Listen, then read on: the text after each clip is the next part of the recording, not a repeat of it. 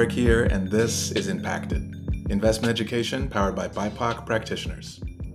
If you're anything like us, you chose your career path because you want to redress wrongs done by racism and inequitable systems.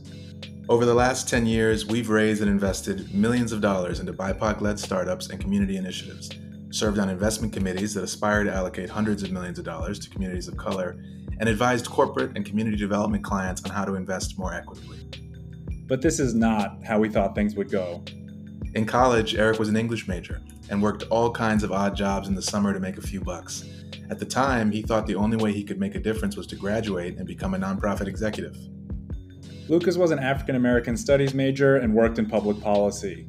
And before becoming an investor, he had every job from pizza delivery man to construction worker to DJ and musician.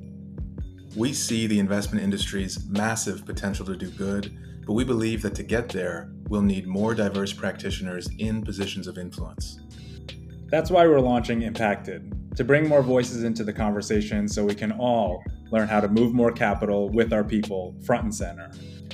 Tune in for accessible education and entertaining interviews with our friends who are BIPOC practitioners across the capital spectrum, such as venture capitalists, community lenders, investment staff at foundations, and many more. We are so excited for you to join us. This field needs you. Come as you are.